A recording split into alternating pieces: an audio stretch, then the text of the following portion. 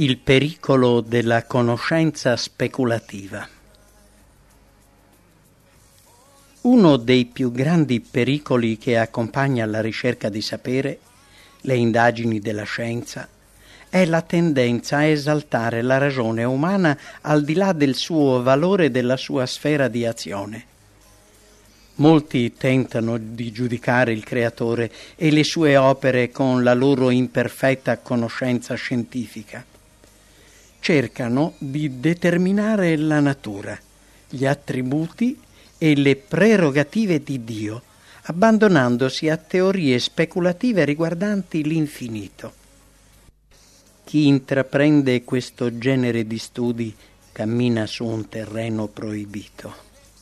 La sua indagine non produrrà risultati validi e può essere perseguita solo con pericolo.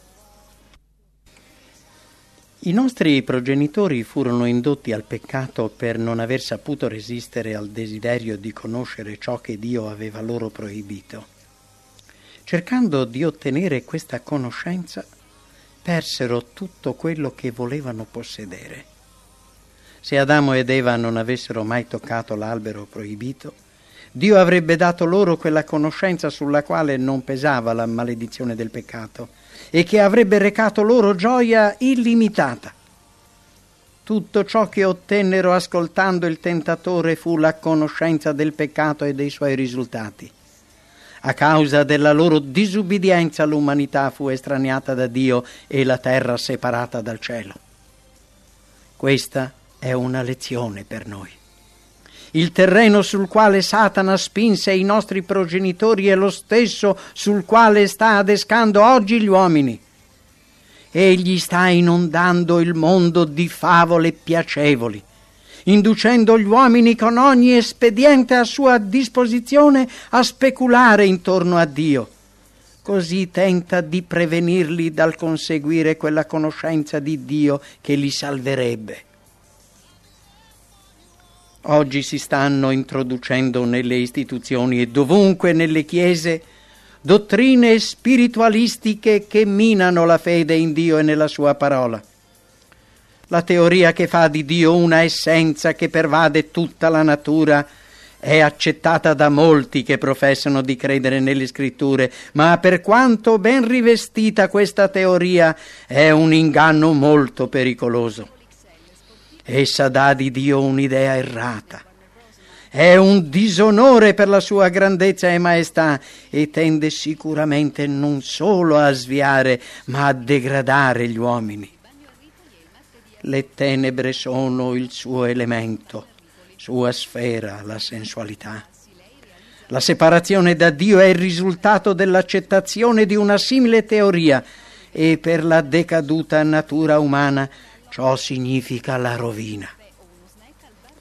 La nostra condizione a causa del peccato non è naturale, per cui la potenza che ci restaura deve essere sovrannaturale, altrimenti non ha valore.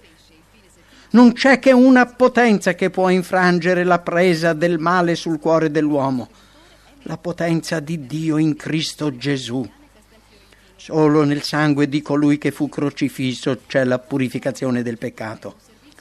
Solo la sua grazia ci rende capaci di resistere e di sottomettere le tendenze della nostra natura decaduta. Le teorie spiritualistiche riguardanti Dio rendono inefficace la sua grazia. Se Dio è un'essenza che pervade tutta la natura, allora egli vive in ogni uomo, cosicché per raggiungere la santità è sufficiente che l'uomo sviluppi il proprio potere naturale. Queste teorie, seguite fino alla loro logica conclusione, spazzano via l'intero sistema cristiano, aboliscono l'espiazione e rendono l'uomo salvatore di se stesso. Queste teorie su Dio rendono inefficace la sua parola e chi le accetta corre il pericolo alla fine di considerare tutta la Bibbia un'invenzione. La volontà umana, se non è aiutata, non ha la forza di resistere e vincere il male. L'uomo non ha argini contro il peccato. Una volta rigettati i freni della parola di Dio e il suo spirito, non sappiamo in quali baratri possiamo cadere. Ogni parola di Dio è affinata col fuoco. Egli è uno scudo per chi confida in Lui. Non aggiunger nulla alle sue parole, che egli non t'abbia a riprendere e tu non sia trovato bugiardo. L'empio sarà preso nelle proprie iniquità e tenuto stretto dalle funi del suo peccato. Le cose occulte appartengono all'Eterno, al nostro Dio, ma le cose rivelate sono per noi e per i nostri figliuoli in perpetuo. Dio ha rivelato se stesso nella sua parola affinché noi la studiassimo.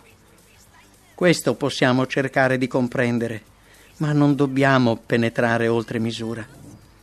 La più grande intelligenza può applicarsi fino all'esaurimento a congetturare sulla natura di Dio, ma lo sforzo sarà infruttuoso. Non ci è stato dato di risolvere questo problema. Nessuna mente umana può comprendere Dio. Nessuno deve lasciarsi andare a speculazioni sulla sua natura. Qui il silenzio è eloquenza. L'onnisciente è al di sopra di ogni discussione. Perfino agli angeli non fu permesso di prendere parte alle consultazioni tra il padre e il figlio quando fu studiato il piano della salvezza. E gli esseri umani non devono intromettersi nei segreti dell'Altissimo. Come bambini siamo ignoranti su Dio, ma come bambini dobbiamo amarlo e ubbidirgli. Invece di speculare intorno alla sua natura o le sue prerogative, ascoltiamo le parole che egli ha detto. Puoi tu scandagliare le profondità di Dio? Arrivare a conoscere appieno l'Onnipotente? Si tratta di cose più alte del cielo. E tu, che faresti? Di cose più profonde del soggiorno dei morti, come le conosceresti? La lor misura è più lunga della terra, più larga del mare. Ma la sapienza, dove trovarla? E dov'è il luogo dell'intelligenza? L'uomo non ne sa la via, non la trova sulla terra dei viventi. L'abisso dice, non è in me. Il mare dice, non sta da me. Non la si ottiene in cambio d'oro, né la si compra a peso d'argento. Non la si acquista con l'oro di Ofir, con l'onice prezioso e con lo zaffiro. L'oro e il veltro non reggono al suo confronto. Non la si dà in cambio di vasi d'oro fino. Non si parli di corallo, di cristallo. La sapienza val più delle perle. Il topazio d'Etiopia non può starle a fronte. L'oro puro non ne bilancia il valore. Donde vien dunque la sapienza? E dov'è il luogo dell'intelligenza? L'abisso e la morte dicono, ne abbiamo avuto qualche sentore. Dio solo conosce la via che vi mena, egli solo sa il luogo dove dimora, perché il suo sguardo giunge sino alle estremità della terra, perché egli vede tutto quel che è sotto i cieli. Quando regolò il peso del vento e fissò la misura delle acque, quando dette una legge alla pioggia e tracciò la strada al lampo dei tuoni, allora la vide e la rivelò, la stabilì e anche l'investigò e disse all'uomo, ecco, temere il Signore, questa è la sapienza, e fuggire il male è l'intelligenza. La saggezza non si trova nell'indagare i recessi della terra, né nel vano tentativo di penetrare i misteri dell'esistenza di Dio. La si trova piuttosto nell'accettare umilmente la rivelazione che gli è piaciuto darci e nel conformare la nostra vita alla sua volontà. Gli uomini anche se dotati della più grande intelligenza, non possono comprendere i misteri di Dio rivelati nella natura. L'ispirazione divina pone molte domande cui gli studiosi più approfonditi non sanno rispondere. Queste domande non sono poste perché si debba rispondere a esse, ma per richiamare la nostra attenzione sui profondi misteri di Dio e per insegnarci che la nostra sapienza è limitata e inoltre che nell'ambito della vita di ogni giorno vi sono molte cose che sorpassano la comprensione di essere così limitati. Gli scettici rifiutano di credere in Dio perché non possono comprendere l'infinita potenza con cui Egli si rivela. Ma noi dobbiamo riconoscere Dio anche da ciò che non rivela di sé, così come da quello che è aperto alla nostra limitata comprensione. Sia nella rivelazione divina, sia nella natura, Dio non ha sciolto dei misteri per dirigere la nostra fede, e deve essere così. Possiamo sempre indagare, sempre ricercare, sempre imparare, eppure c'è sempre qualcosa di infinito da scoprire. Chi ha misurato le acque nel cavo della sua mano o preso le dimensioni del cielo con la spanna? Chi ha raccolto la polvere della terra in una misura o pesato le montagne con la stadera e i colli con la bilancia? Chi ha preso le dimensioni dello spirito dell'Eterno? O chi gli è stato consigliere per insegnargli qualcosa? Chi ha egli consultato perché gli desse istruzione? Ecco, le nazioni sono, agli occhi suoi, come una gocciola nella secchia, come la polvere minuta delle bilance. Ecco, le isole son come pulviscolo che vola. Il Libano non basterebbe a procurare il fuoco e i suoi animali non basterebbero per l'olocausto. Tutte le nazioni sono come nulla dinanzi a lui. Egli le reputa meno che nulla, una vanità. A chi vorreste voi assomigliare il Dio? E con quale immagine lo rappresentereste? Ma non lo sapete? Non l'avete sentito? Non v'è stato annunziato fin dal principio? Non avete riflettuto alla fondazione della terra? Egli è colui che sta assiso sul globo della terra e gli abitanti d'essa sono per lui come locuste. Egli distende i cieli come una cortina e li spiega come una tenda per abitarvi. A chi dunque mi vorreste assomigliare perché io gli sia pari?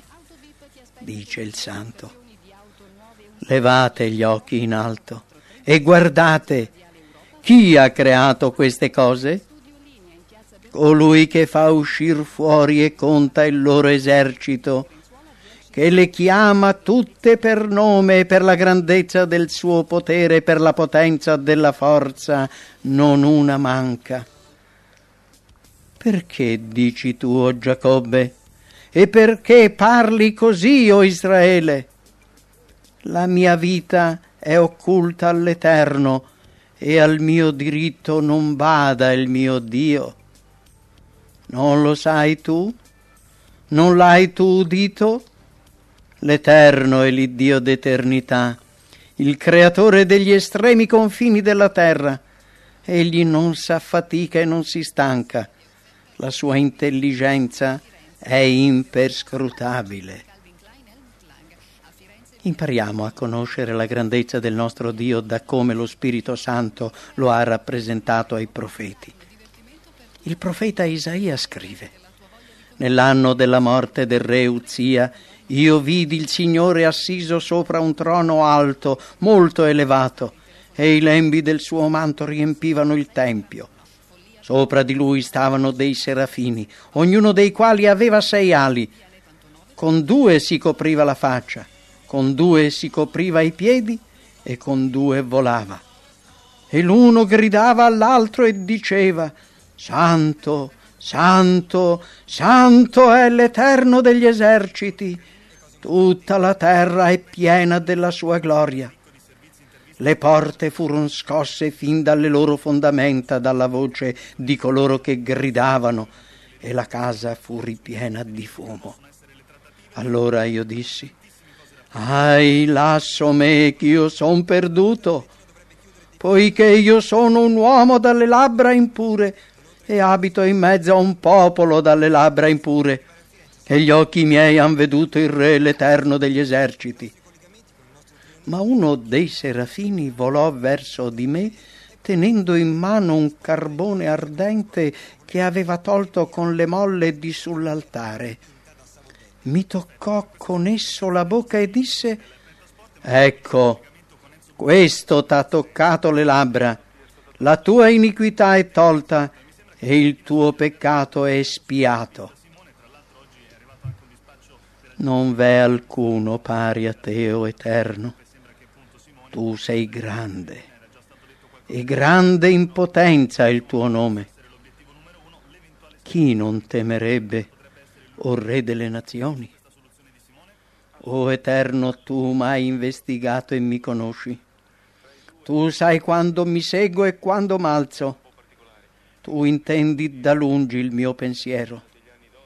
Tu mi scruti quando cammino e quando mi giaccio, e conosci a fondo tutte le mie vie, poiché la parola non è ancora sulla mia lingua, che tu, o Eterno, già la conosci appieno. Tu mi stringi di dietro e davanti e mi metti la mano addosso. Una tal conoscenza è troppo meravigliosa per me, tanto alta che io non posso arrivarci. Grande è il Signore nostro, immenso è il suo potere. La sua intelligenza è infinita.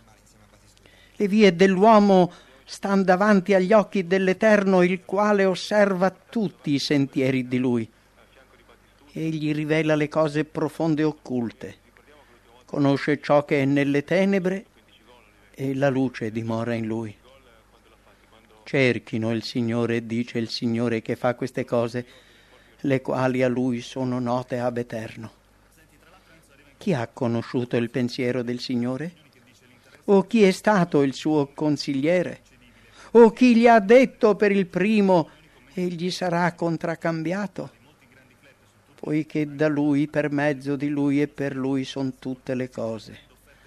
A lui sia la gloria in eterno. Ora al Re dei secoli, immortale, invisibile, il quale solo possiede l'immortalità e abita una luce inaccessibile, il quale nessun uomo ha veduto né può vedere, siano onore e potenza eterna. La maestà sua non vi farà sgomenti? Il suo terrore non piomberà su di voi? Il Dio non è egli lassù nei cieli? Guarda lassù le stelle eccelse, come stanno in alto. Le sue legioni si possan forse contare? Su chi non si leva la sua luce? Grandi cose egli fa che noi non intendiamo. Dice alla neve: cadi sulla terra. Lo dice al nembo della pioggia, al nembo delle piogge torrenziali. Rende inerte ogni mano d'uomo, onde tutti i mortali che son opera sua imparino a conoscerlo. Disperde lontano le nuvole che portano i suoi lampi, ed esse, da lui guidate, vanno vagando nei loro giri, per eseguir quanto ei loro comanda sopra la faccia di tutta la terra, e le manda o come flagello o come beneficio alla sua terra, o come prova della sua bontà. Porgi l'orecchio a questo, fermati e considera le meraviglie di Dio. Sai tu come Dio le diriga e faccia guizzare il lampo dalle sue nubi? Conosci tu l'equilibrio delle nuvole, le meraviglie di colui la cui scienza è perfetta? Puoi tu, come lui, distendere i cieli e farli solidi come uno specchio di metallo? Insegnaci tu. Che dirgli? Nelle tenebre nostre noi non abbiamo parole. Nessuno può fissare il sole che sfolgora nei cieli quando v'è passato il vento a renderli tersi. Dal settentrione viene l'oro, ma Dio è circondato da una maestà terribile. L'Onnipotente noi non lo possiamo scoprire. Egli è grande in forza, in equità, in perfetta giustizia. Perciò gli uomini lo temono. Chi è simile all'Eterno, all'Iddio nostro, che siede sul trono in alto, che s'abbassa a riguardare nei cieli e sulla terra? L'Eterno cammina nel turbine e nella tempesta, e le nuvole sono la polvere dei suoi piedi. L'Eterno è grande e degno di somma lode, e la sua grandezza non si può investigare. Un'età dirà all'altra le lodi delle sue opere e farà conoscere le tue gesta. Io mediterò sul glorioso splendore della tua maestà e sulle tue opere meravigliose. E gli uomini diranno la potenza dei suoi atti tremendi, e io racconterò la tua grandezza. Essi proclameranno il ricordo della tua gran bontà e canteranno con giubilo la tua giustizia. Tutte le tue opere ti celebreranno, o Eterno, e i tuoi fedeli ti benediranno. Diranno la gloria del tuo regno e narreranno la tua potenza per far note ai figliuoli degli uomini le tue gesta e la gloria della maestà del tuo regno. Il tuo regno è un regno eterno e la tua signoria dura per ogni età. La mia bocca proclamerà le lodi dell'Eterno e ogni carne benedirà il nome della sua santità in sempiterno. Amen. Se impareremo a conoscere sempre meglio ciò che Dio è e ciò che noi siamo per Lui, lo temeremo e tremeremo alla sua presenza. Gli uomini di oggi devono ricordare il fatto occorso a coloro che nei tempi antichi ebbero la presunzione di poter trattare liberamente ciò che Dio aveva dichiarato sacro. Quando gli israeliti osarono aprire l'arca riportata dalla terra dei Filistei, la loro irriverente audacia fu punita in modo tremendo. Inoltre, considerate il giudizio che si abbatté su Uzia, quando l'arca fu portata durante il regno di Davide a Gerusalemme. Uzia tese la mano per non farla cadere. Per aver osato toccare il simbolo della presenza di Dio fu colpito da morte istantanea. Al roveto ardente, quando Mosè, non riconoscendo la presenza di Dio, si volse per osservare la straordinaria visione, fu dato l'ordine: non t'avvicinar qua, togliti i calzari dai piedi, perché il luogo sul quale stai è suolo sacro. E Mosè si nascose la faccia perché aveva paura di guardare il Dio. Or Giacobbe partì per Beersheba e se ne andò verso Caran. Capitò in un certo luogo e vi passò la notte, perché il sole era già tramontato. Prese una delle pietre del luogo, la pose come suo capezzale e si coricò quivi. E sognò, ed ecco una scala appoggiata sulla terra la cui cima toccava il cielo, ed ecco gli angeli di Dio che salivano e scendevano per la scala. E l'Eterno stava al di sopra d'essa e gli disse: Io sono l'Eterno, l'Iddio d'Abramo tuo padre, l'Iddio di Isacco. La terra sulla quale tu stai coricato io la darò a te e alla tua progenie. Ed ecco io son teco, e ti guarderò dovunque tu andrai, e ti ricondurrò in questo paese, poiché io non ti abbandonerò prima di aver fatto quello che t'ho detto. E come Giacobbe si fu svegliato dal suo sonno, disse: certo, l'Eterno è in questo luogo, e io non lo sapevo. Ed ebbe paura e disse: com'è tremendo questo luogo!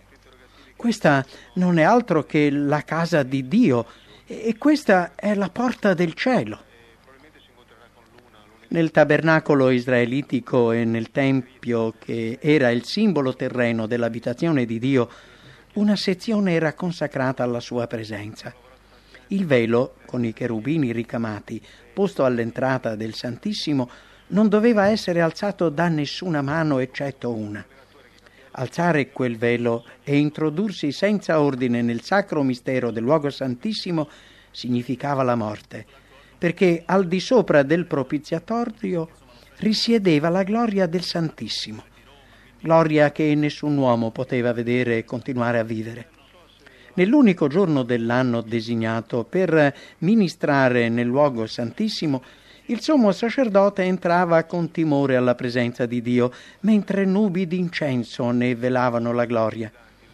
In tutti i cortili del tempio veniva fatto cessare ogni rumore.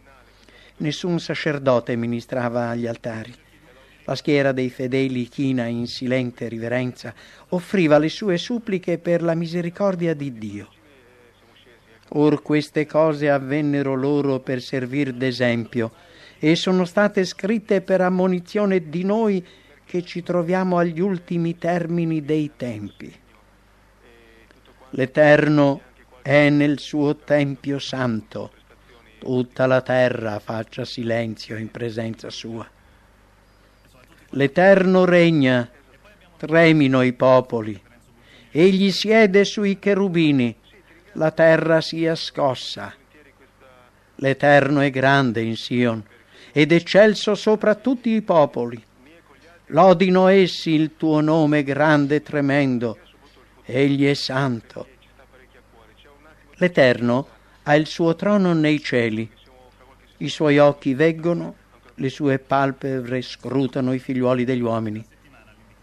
Dall'alto del tuo santuario, dal luogo ove dimora, osserva tutti gli abitanti della terra, egli che ha formato il cuore di loro tutti, che considera tutte le opere loro. Tutta la terra tema l'Eterno, lo paventino tutti gli abitanti del mondo. L'uomo non può trovare Dio tramite la ricerca.